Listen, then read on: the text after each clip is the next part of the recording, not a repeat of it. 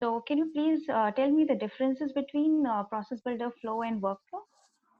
Yeah, coming to workflow, we can perform actions like updating a field and sending an email alert and creating a task and outbound message. Where coming as process builder, we can automate many things like we can submit a record for approval. We can post something in Chatter, and we can also call an Apex class. But the Apex class method should be an invocable method, and also we can send an email alert as well, and also we can call an auto launch flow from the process builder, and Okay. we can also invoke a process from it.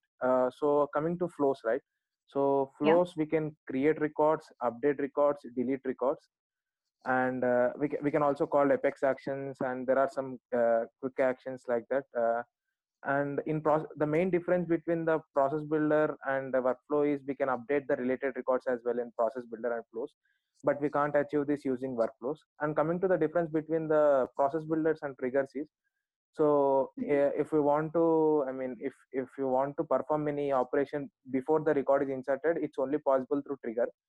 But coming to the new, I think in new summer 20 release in flows, Salesforce released a new feature like we can add after insert logic and before insert logic in flows as well. That's a pretty cool feature. Yeah, this Yes, is the that is basic. what I was about to tell you later. Yeah. Yes, yeah. And we So can't that's great. yeah so the main drawback here is, if you want to perform any operation after the record is deleted or before the record is deleted, it's not possible through workflows, process builders, and flows. It's only possible through triggers. Yes, Yeah. agree. So, in case of flow, since you have worked upon flow as well, so Yes. whenever the operation is finished, like when we press the finish button, we wanted to navigate to the detail page of a particular record. So, how is it possible? uh, So, as I'm in, not sure. Yeah, uh, yeah, uh, okay, let me elaborate my question more. yeah. So, Okay. as in, I'm using the record create element of the inside the flow for creating a case record. So, I wanted to navigate to that particular case ID once I click on the finish. Okay, okay, got it. No idea, Nidhi. I mean, I did not got this scenario in real time. Do you have any idea Okay. about it? Yeah. Yes, yes, I mean, I will can you tell please you. tell me? Yeah. Yeah. So, what we usually do, we have the feature of the return URL. So Okay. we just pass the return URL in the form of ID, which is while creating an object record, we get the ID. So we Yes. pass that ID in the return URL, and we can easily navigate to the record page. Okay. Okay. Got it. I'll try to do it yeah, today or something, some other day. Yeah, yeah, sure. Yeah. Yeah, going to the profiles and role thing. Yes. What is the difference between that profiles and roles? Just a hairline So difference. yeah, profile is like an we can give permissions for all like field level security and record types. What are the record types available for the user? Profile can contains multiple users. So while creating a user profile is the mandatory thing. It's basically like a report card which includes all the permission which user can access. Like a field level security. What are the record types available for the user, and what are the page layouts and object level permission, create, read, edit, delete. And also we have view all, modify all. So coming to roles, it's basically a record level security. So if there are two roles, there are two user, one user has a role of employee and other user has a role of manager. So that Mhm. manager can see the records under his role. I mean, see the records of an employee role. That's the difference between the profile and role. Okay, so can we assign more than one role to a particular user? And no, only one role for per user. And is it mandatory to assign a role while creating a user? No, it's not mandatory. Okay, okay, fine. So, as in for one user, there was one scenario that I was not able to see the setup and the developer console in the gear icon. So, what can be the possible cause? Um maybe development mode is off in profile level. Mm-mm. Okay. Yeah, maybe Yeah. that's the issue. Is that correct? So no, no. Actually, we have a permission called as author apex in Okay, profiles. okay, So okay, we need to assign at the profile level so that all the users belonging to that particular profile will get the access of the okay. setup as well as the developer console. Got it. Yeah. Okay, so now going to the view state thing. So have you experienced the view state error ever in your projects? No, actually, I started my career with Lightning development, so I was not more into Visual Force pages, so I did not get chance to build the VF pages in real time. I was Okay, more so into do we Lightning. yeah, so that's okay that you started your career with Lightning. That's Yeah. good. So do we get this type of error in Lightning Uh, I mean, whichever view state. view state? Yeah. Mm, till now, I did not face it neither. Okay. So Yeah. yeah, but actually in Lightning, this Aura framework, we don't get this type of error. Okay. Yes. Yeah. Okay. Okay. Yeah. Yeah, moving over to the Apex trigger. So what are the best practices of writing an Apex trigger? So one of the best practices, so to avoid the governor limits, I'll not use a SOCPAL or DML statement in for loop, and I also avoid to use nested loops like a for loop inside a for loop. Instead of I'll go with something like collections using maps or something like that. And I also instead of writing a logic in the trigger, I'll try to call an handler class from it, so that I'll try to put the reusable code in that handler class and call that class from the trigger. And the best practice what I follow is I'll use an interface framework, trigger handler interface framework. It's a good practice. And Hmm. other thing is, so if I want to make a web service call, I'll use asynchronous apex, like calling a future method from the apex trigger. uh, this is the good practices which I follow. So do you write more than one trigger for on No, an no, object? yeah, yeah. We can't. I mean, there is a possibility we can create a two triggers, but it's not a good practice because the execution is not guaranteed. We can't guess which trigger will be executed first or second. It's not guaranteed in that scenario. So it's better to have one trigger for each object. Yes. Okay, Yeah. that's good. So what about the sometimes maybe you might have experienced this error maximum trigger depth reach. Yes. Yeah.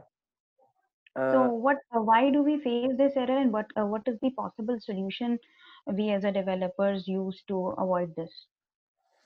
so maximum trigger depth increase is caused. Is it for mixed DML, right? Is the same as mixed DML, right? Hello. Hello? Yeah, can you hear me, Yeah, Lily? it's just yeah, now I can hear you. It's just due to the recursion. Okay, okay. So we can avoid it by using a static Boolean variable. So there may be a chance like trigger will be into an infinity loop. So to avoid it, we can use a static Boolean variable and just make sure to execute the trigger only once.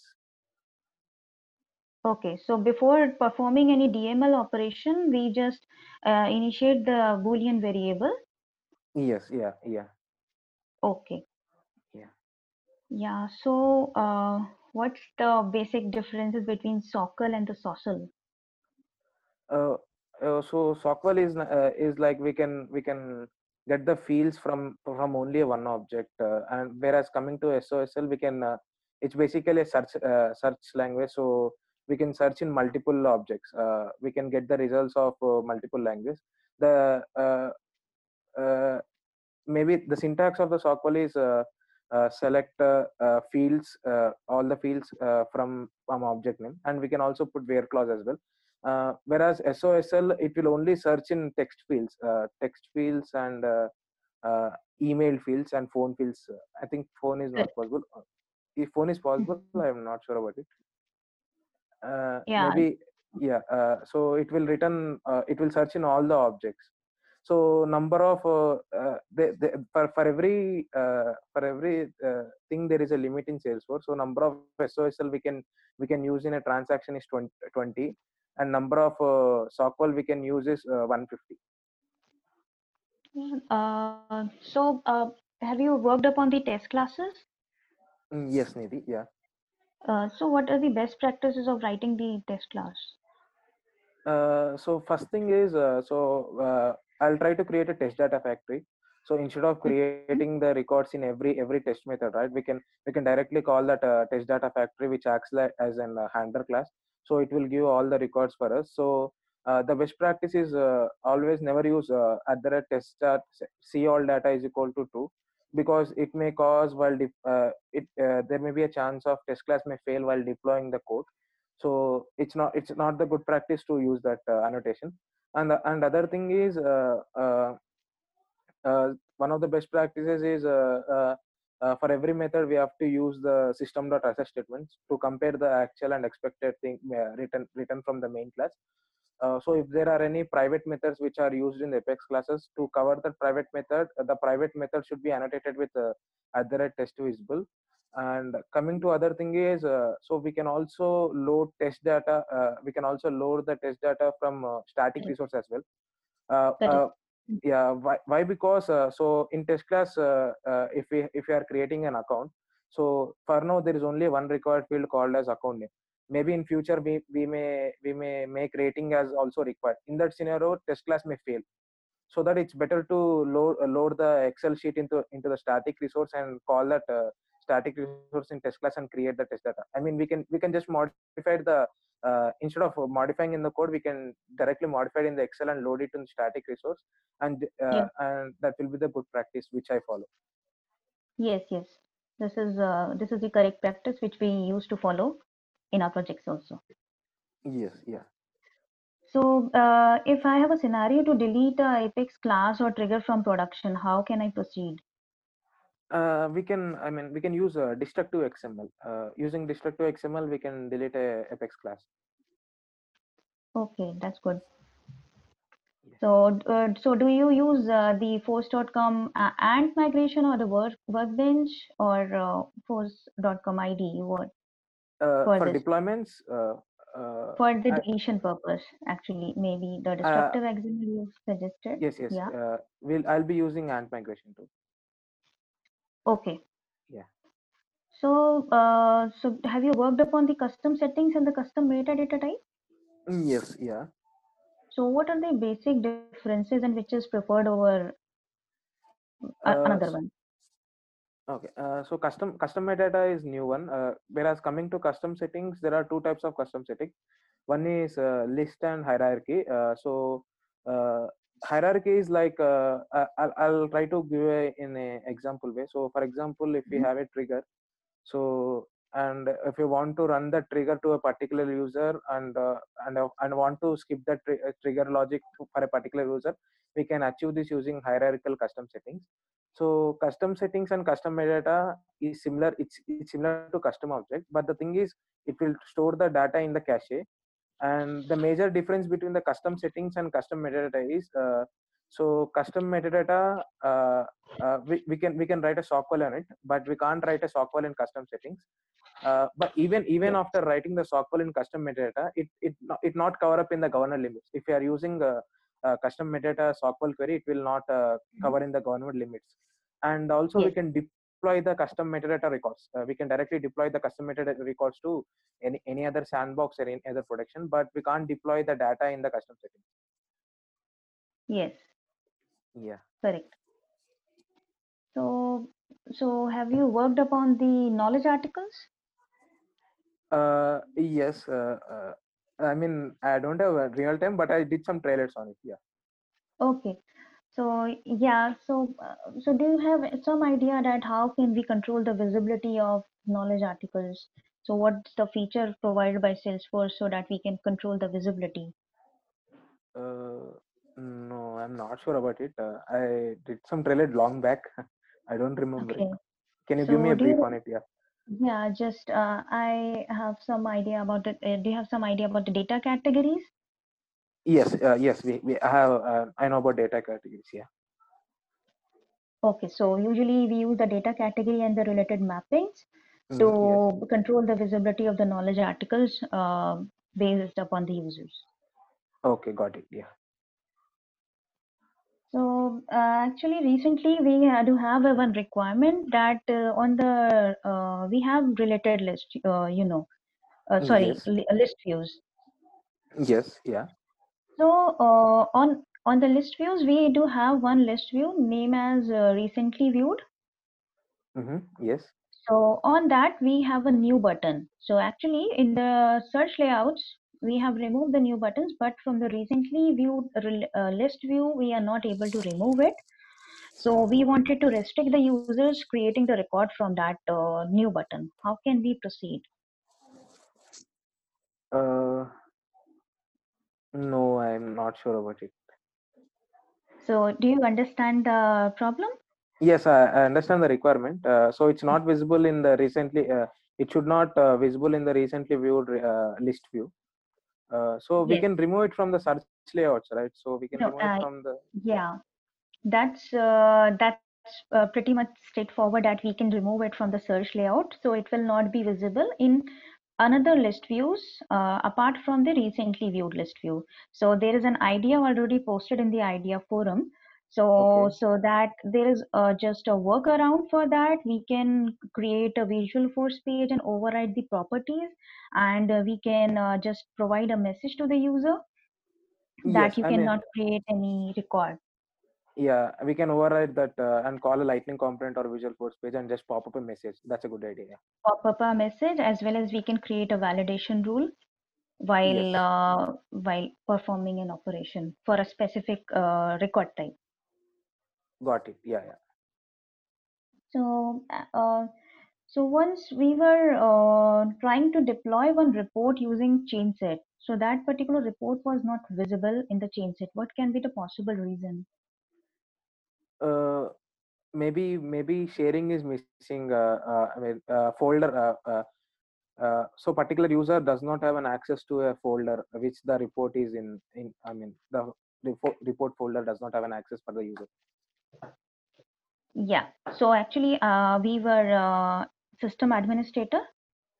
So the report was created inside the private folder. Yes, maybe. Yeah, yeah. Okay. Um, so, have you worked upon some deployment tools? Yes.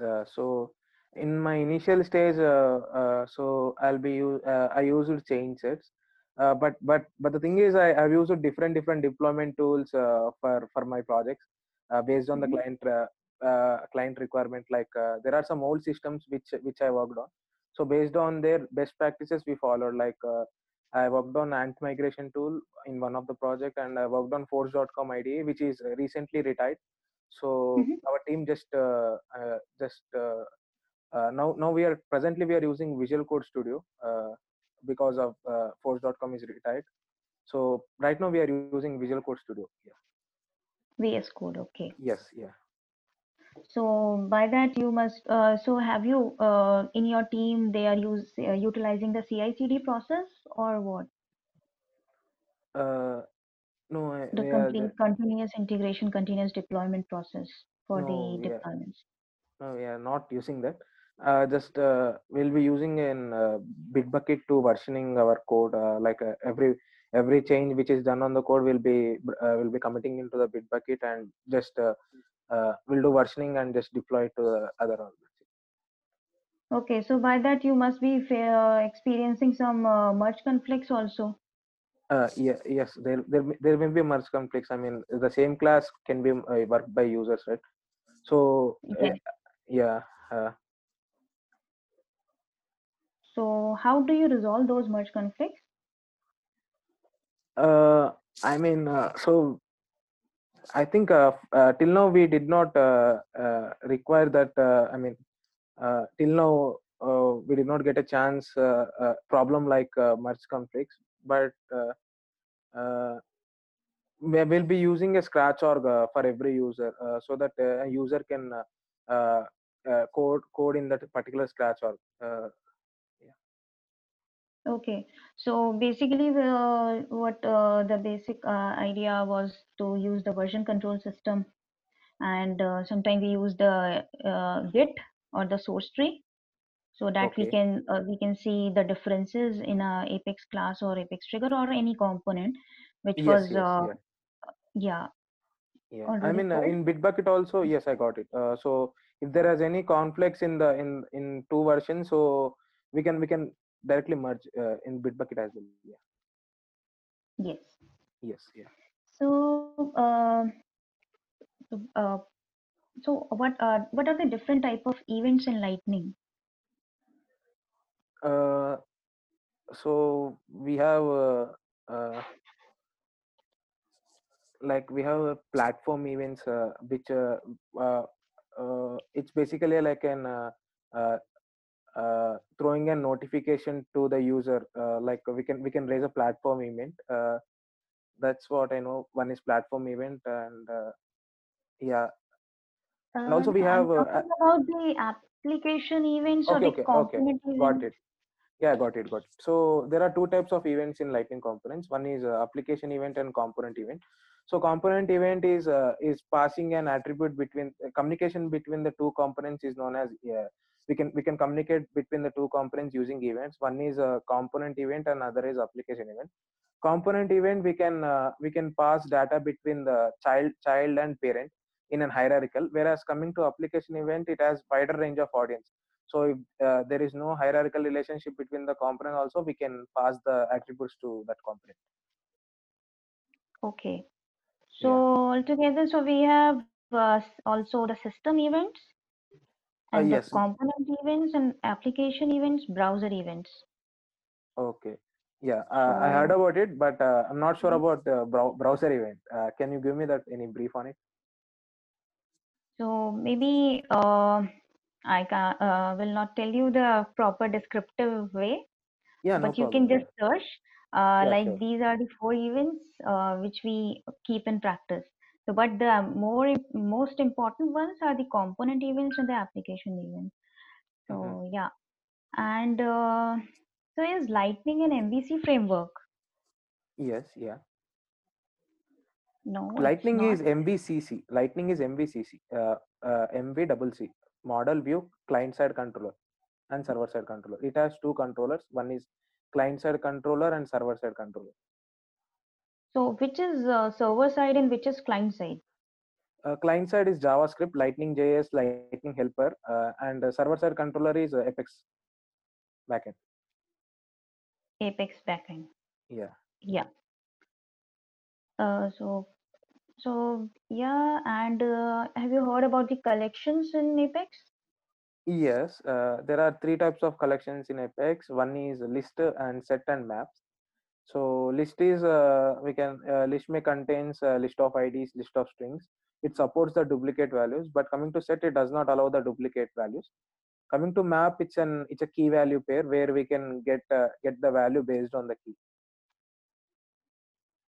So which one is the ordered?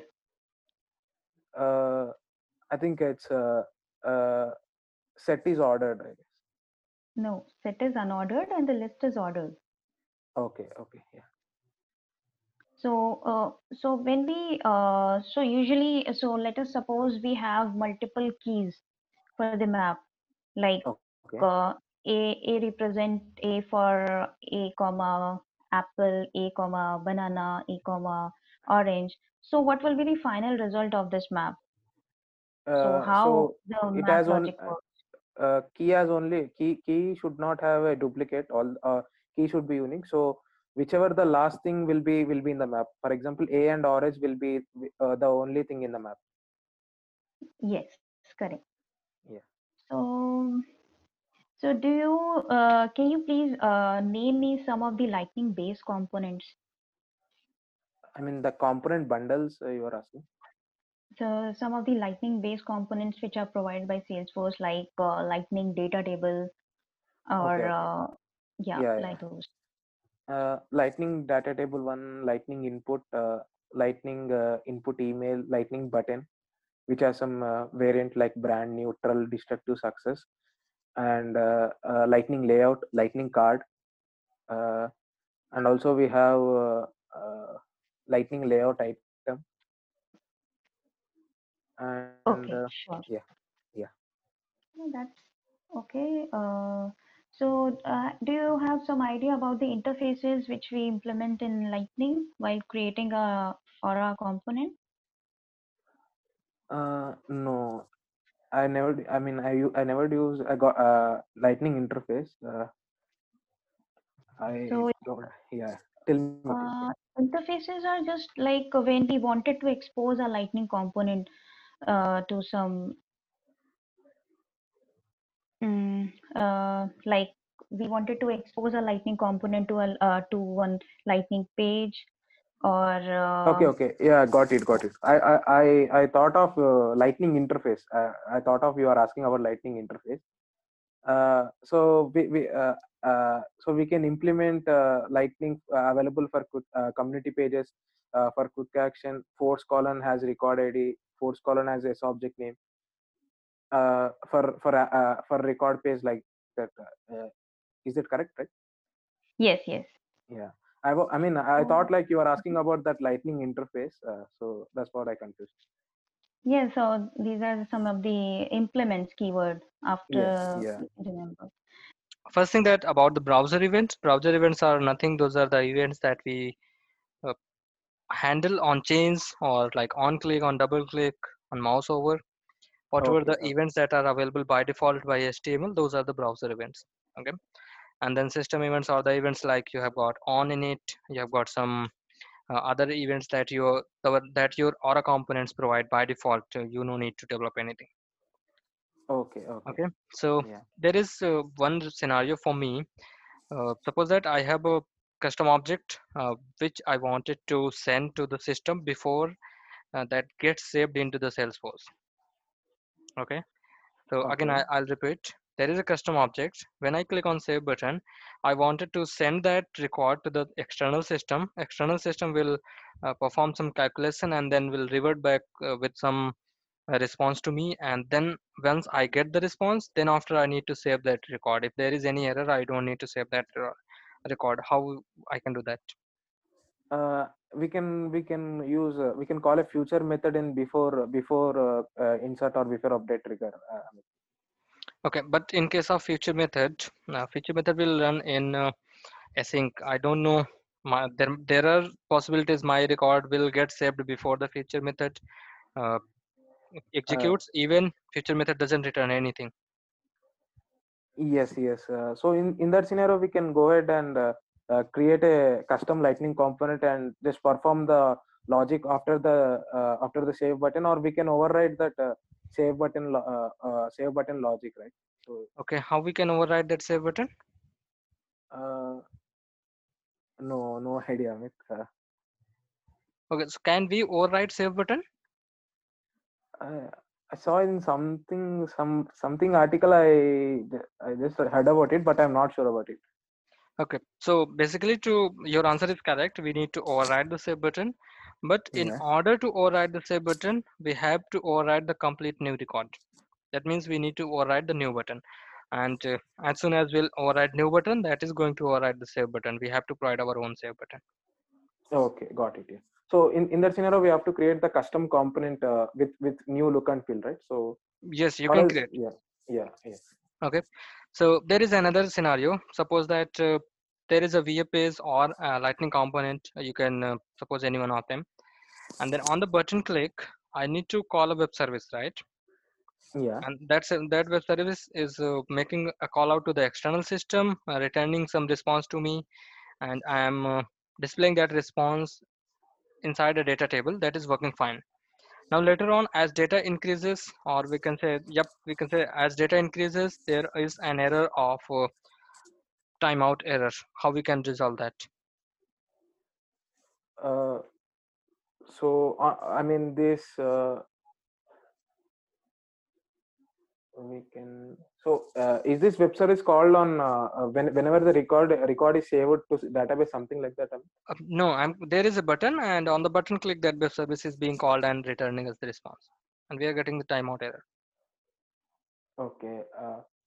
We can use asynchronous Apex, which has some which will run in the own thread, like that.